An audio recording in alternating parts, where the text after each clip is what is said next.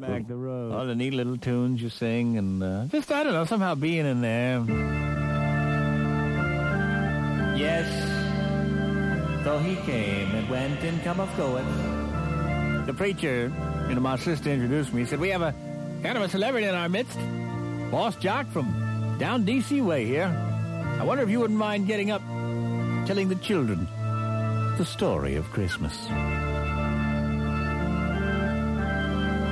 I said, well, it'd be my pleasure.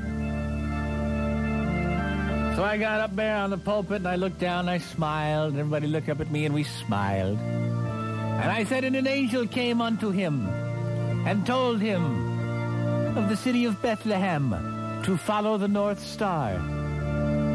And the shepherd tarried, and the angel said, why do you tarry? Wouldst thou not like to come see the child?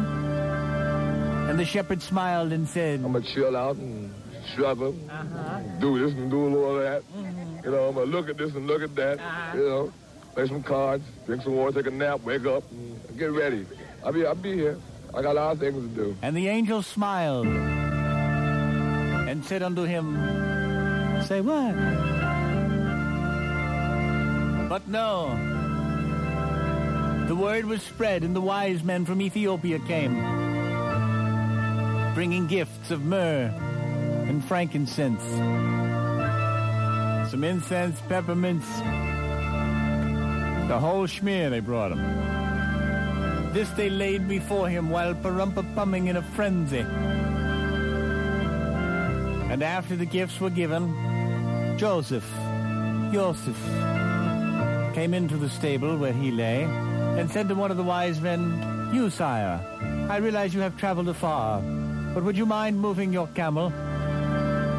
The dung in the doorway has got Mary somewhat bilious. And the wise man looked disdainfully at Joseph and said unto him, your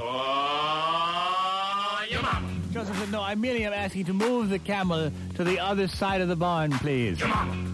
Are you saying that you're going to let him drop steamers right where he stands? That's right, I said your mama. Well, I don't know. Mary has been through a lot. We've traveled so far. Would you please move your camel, sire? Your mama. Now, I know you've given us a wonderful gift, but please, I'm asking you pretty please. Your mama. Do you mean to tell me that you refuse to move that beast? That's right, I said your mama. Do you realize you could get a plague into your house? Locusts could besiege you, sir! Your mama. Now you keep out of it. The other wise men started to chime in. Pretty soon they were both screaming. Your mama.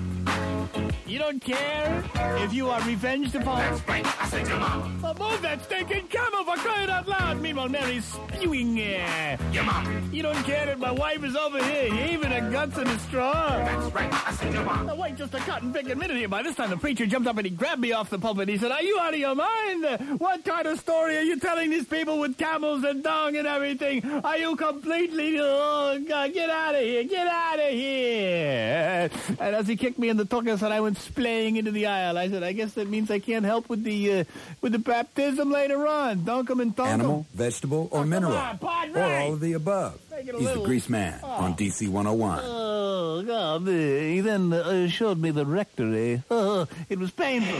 Painful, do you hear me? Painful.